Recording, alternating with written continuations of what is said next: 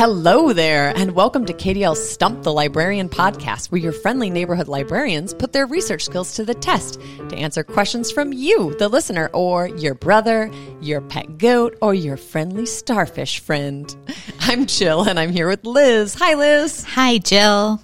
We love answering your questions, so please send them to us at kdl.org/stump or email us at stumpthelibrarian@kdl.org. We love to hear from you. We would love it if you followed us on Apple Podcasts or Spotify or wherever you get your podcast. When you follow and like our podcast, more people can find us. So the top of the pod question today is actually a joke. Yay! Yay! And I received it in the box that I have here at Wyoming from Wesley. And Wesley asks, what did the right eye say to the left eye? I don't know. There's something between us that smells. Oh, gross. Jill, that was a good joke. I know. Thanks, Wesley. Do you have a question for us today, Liz? Are you ready to dive in? I am so ready. All right, let's get going. The question I have today is from Eden. She is 9 years old, from Ada, and Eden asks, what is the fastest mammal? Do you have a guess? I do. Is it the cheetah? It is. All right. The fastest land mammal is the cheetah. Cheetahs can reach a top speed of 70 miles per hour. Whoa. They have lots of awesome adaptations to help them hunt prey and survive in the wild. But you might be surprised to know that cheetahs are not at the top of the food chain. They prefer to hide, especially when a mother cheetah has cubs. The females are solitary and live either alone or with their cubs, and males travel in groups called coalitions. Oh, interesting group name. That is. A female cheetah will actually move her cubs every day to protect them from predators, so they never stay in the same spot. As hunters, cheetahs will drag their prey to a secretive spot to eat, and they're always watching for those who would steal their meal. Instead of fighting, which you would think maybe like a lion might do, right, they would run away if they were threatened. So cheetahs can go from 0 to 60 miles per hour in as little as 3 seconds. But that is so fast. Isn't that amazing? Yeah. They live in southern and eastern grasslands of Africa, North Africa, and Iran. Farmers in these areas used to hunt the cheetah and consider them like vermin, so like a pest, because the cheetahs would try to eat goats and other livestock. Yeah, it makes sense. It's prey. Right. The cheetah population had dwindled mostly because of habitat loss and hunting, but there are educators out there working hard to change the attitudes of the farmers and to help them utilize other methods of preventing cheetahs from hunting on their farms. So there's people out there at work trying to boost those populations. That's good. Let's talk about what these amazing mammals can do. First, their spots help them to hide. So how many spots do you think an average cheetah has on their coat? Do you have a guess? I've never thought about this. I don't know. 100. Oh, I read a few cheetah books. About 2,000, actually. Okay. Yeah. They're long. I was a little far off there. You're so close. Their long, lean bodies make them super fast, but they can't run at top speed for very long. They hunt by creeping up really closely to their prey, and then they sprint. If the prey puts on a fight or tries to run, they'll likely tire a cheetah out. They can't chase them for very long. Okay. Cheetah spines are flexible, and they use their tails as a rudder. I watched lots of cool videos of the way they move their tail to kind of control their body movement. Oh, wow. Cheetah's claws, however, do not retract into their paws. When you think of a cat, maybe that lives in your house, they can move their claws in and out. But cheetah's claws stay out all the time. Okay. So they're really grippy when they're running. They also have those tear tracks on their faces that help reflect the sun while hunting. And their eyes during the daytime can spot prey or trouble up to 2 miles away. Oh, wow. However, cheetahs are daytime hunters, and their vision is not suitable for nighttime hunting. So they only hunt in the daytime. Okay. They only need to eat about twice a week and can go several days without drinking water. Oh. So their body has lots of adaptations for where they live to make them the best hunters they can be. Yeah. However, now we've talked about this before, and I went back and I tried to find when we talked about it, and I couldn't find it. But we talked about how cheetahs who live in zoos have comfort animals. Oh, yeah. Do you remember that? I do. And I think it was a fast fact from I one of think our it books. was too. Yeah. When I looked through, we keep a spreadsheet. I couldn't find it when we talked about it. But so I'm going to talk about it again because That's okay. That's wonderful. it's delightful. Because they are a nervous animal, some zoos have adopted emotional support dogs to grow up side by side with baby cheetahs. That's so cute. The dogs provide companionship for the cheetahs, which allow zoo staff to take cheetahs out for educational purposes. So they can use the cheetahs to educate kids at school or whatever. But they bring their dogs with them. And the cheetahs so cute. will look to the dogs and take social cues like a human would with a support animal. Cheetahs are kind of the same way. So if their support dog is relaxed and is, at ease, then the cheetah will feel more relaxed and be able for the zoo staff to educate them. The San Diego Zoo first paired a cheetah with a dog in 1980. And since then, 15 other zoos have paired cheetahs with support dogs.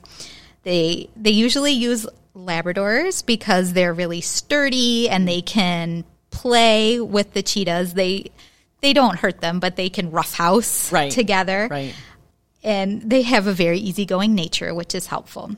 So the nervousness of cheetahs is what allows them to evade predators in the wild, but since there's no threat to them when they're in captivity, when they're living in a zoo, they end up with a lot of nervous energy. Okay. So that it makes sense when you think Yeah. about it now, Yeah. because they are kind of shy, nervous animals. So cue the dogs Yeah. to help them. I They thought that probably was wouldn't do well in captivity without that. they really Yeah. don't. So, but if they have a dog, they feel better. Oh, that is... Dogs are great, aren't they? They really are. So that's a little bit about cheetahs. And then I looked at a couple of other super fast animals just for a comparison. Yeah. So a couple of other super fast animals, the peregrine falcon. Oh, yep. I found there was a world record holding peregrine falcon named Frightful that was clocked in a dive. So they fly straight and then they dive down for their prey it was clocked at 242 miles per hour in a 1999 trial. Can you believe that? That is so fast. Which is also really cool to watch if you ever see a video of that. They tuck their wings in and they tuck their heads down and they dive really, really fast. So that's very cool. Here in North America, the fastest runners are pronghorn. So they're found in the prairies of North America and Canada. They don't really have predators as they're super fast, but as babies, coyotes are a threat to the pronghorn. In the state of Wyoming, there are more pronghorn than people. Oh. They kind of look like an antelope, but they're most closely related. We talk about what kinds of animals or families the animals are in. Right. They're closely related to the giraffe. Oh, really? Because of their sturdy bodies and their really long legs. Okay. Which I thought was an interesting fact. Yeah. Yeah, so peregrine falcons, pronghorns, and then sailfish is a really fast fish. It's one of the fastest species over short distances. It can hit a top speed of 68 miles per hour. Oh, wow. Although some sources I looked at put a blue marlin ahead of the sailfish, which can also reach a speed of 68 miles per hour, but both of them super speedy swimmers. So yeah, lots of really fast animals that we learned about today, but that is extremely exciting. cheetahs and dogs, still my top choice. Oh, I think so too. Thanks, Eden. Yeah, that is a great question, Eden.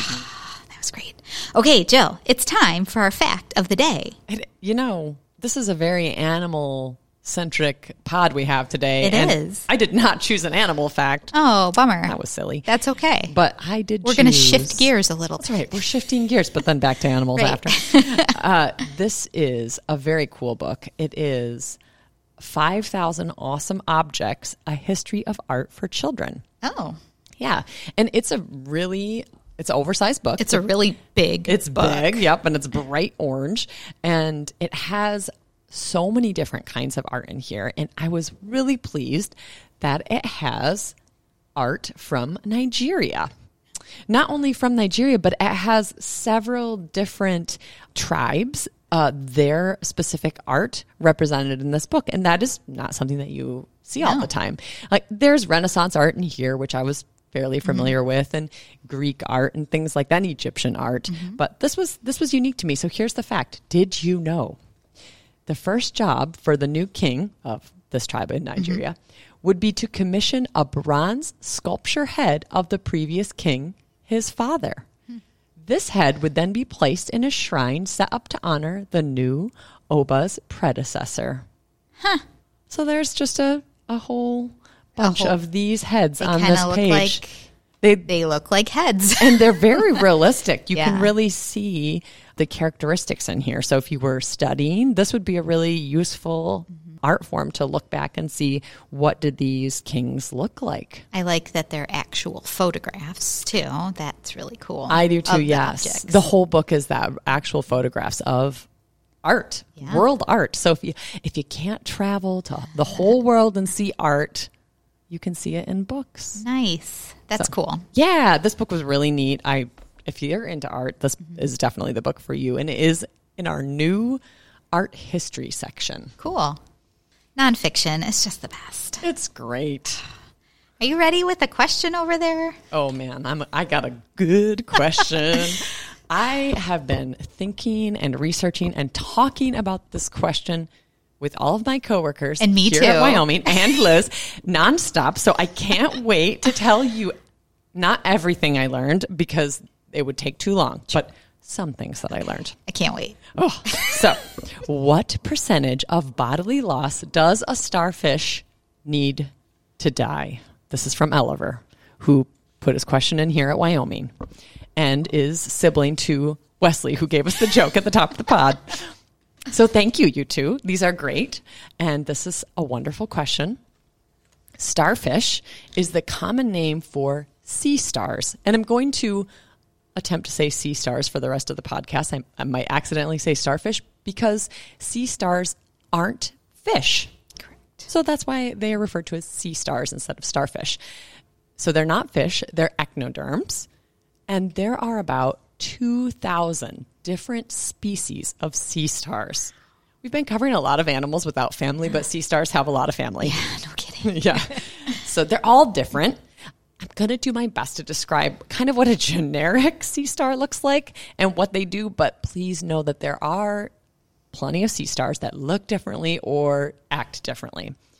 They can be found in all of the world's oceans, in warm water, in tropical water, in cold water, even in polar regions.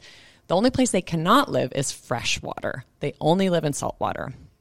They also can be found in all levels of the ocean. This was interesting to me because I have always thought about sea stars and tide pools, which I've actually seen and is super cool. So I thought they just lived in shallow water, but they don't.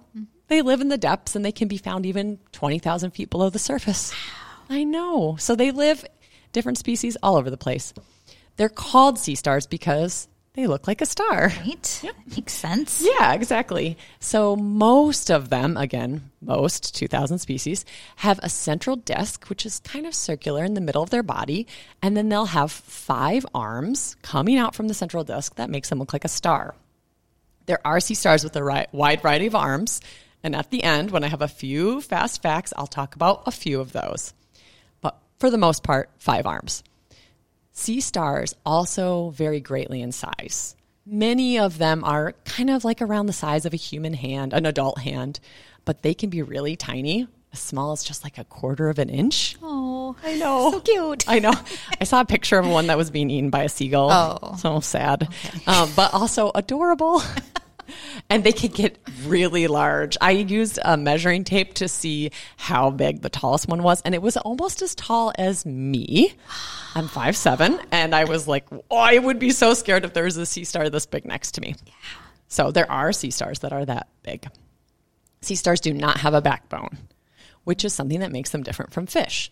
They also do not have brains, but they do have senses.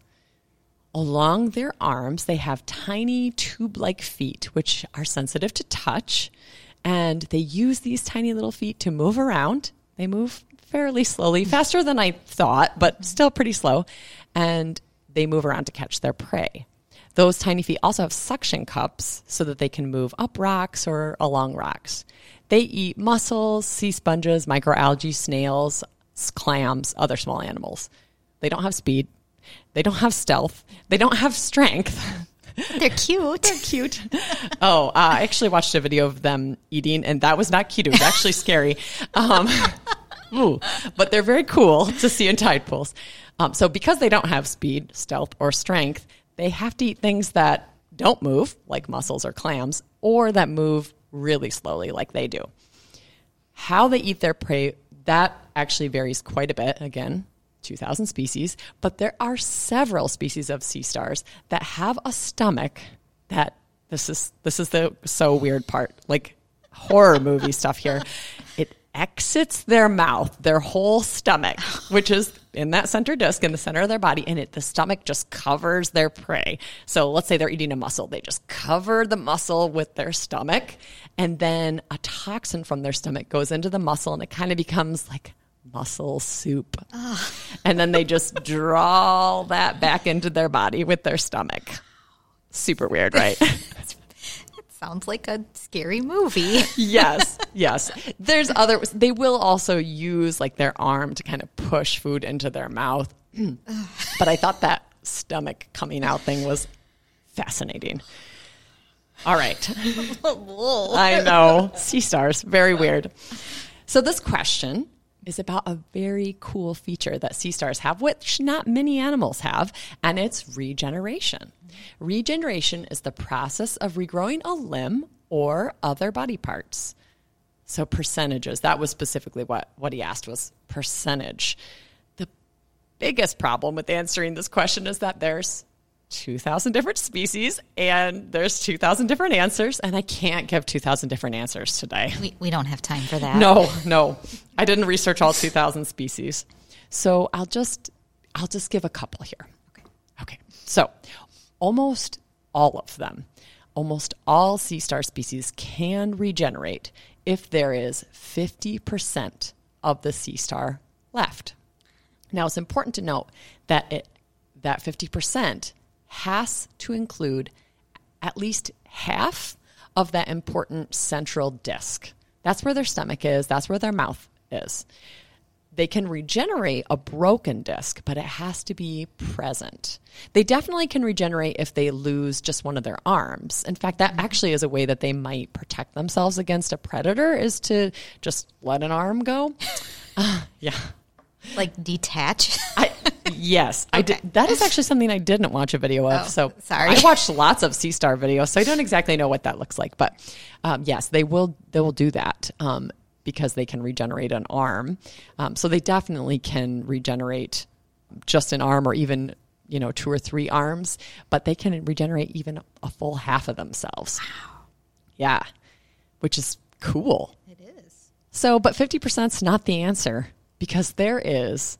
So that's most of them. There are actually a few that can't regenerate at all. Poor guys. I know. It's like the rest of your family can do this and you can't. Bummer.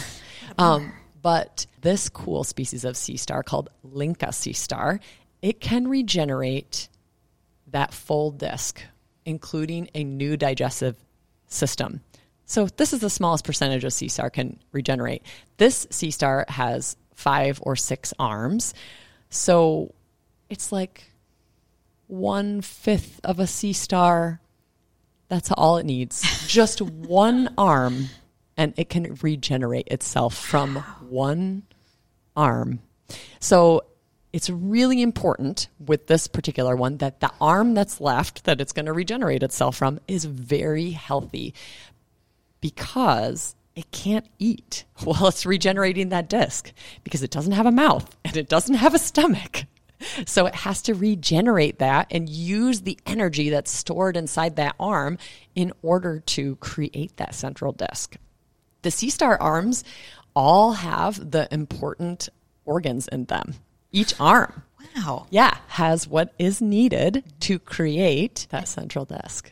So That's the smallest amount, is one arm. Yeah. Okay. But it's just this one particular species. Most of them need more than that. Mm-hmm. It is interesting to note that there are some species that if you cut them in half, can regenerate 2 new sea stars out of that, because they each have enough of the disc to go ahead and just repair that disc and create a new sea star. So there was a time when there were some invasive species. I can't remember exactly where this. I've read so much sea star facts over the last 2 weeks. I can't stop. It's amazing, sea star facts. So what fishermen were doing to try and control this invasive sea star population was chopping them in half and throwing them back in the water. Oh, but doesn't that just make more? Yeah, it didn't work. It didn't work. But there are some sea stars or other creatures too that would work for, but not that particular species. Yes. It's creating more problems. I know. So there's your answer, Oliver. It varies by species, but the smallest amount is 1 healthy arm. Okay.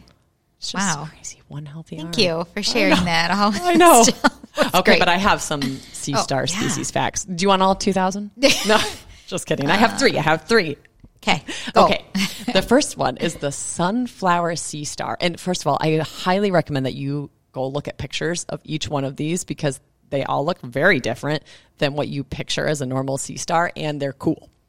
So the sunflower sea star is one of the big ones. Mm-hmm. It's about 2 feet in diameter, and it has 16 to 24 arms. Wow. I know. It's like a sunflower. Yes, it's bright. It's bright yellow, and it has arms all around it. So it really looks like a sunflower. Cool. So it's cool.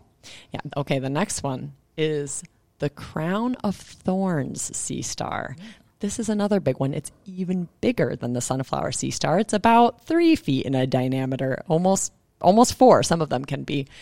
This one has venomous, spiky spines all over it. Don't swim by him.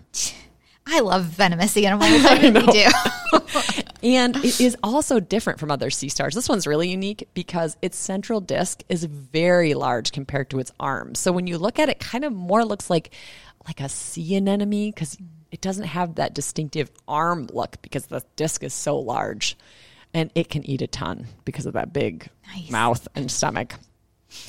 Okay, this third one is so exciting. It's called the chocolate chip sea star. What? I know.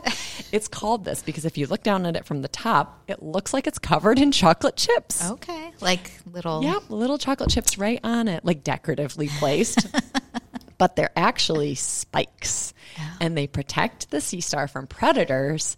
And because they have this cool built-in protection, they also protect other species of sea creatures that live on its back in the spikes. Wow. I know. That's great.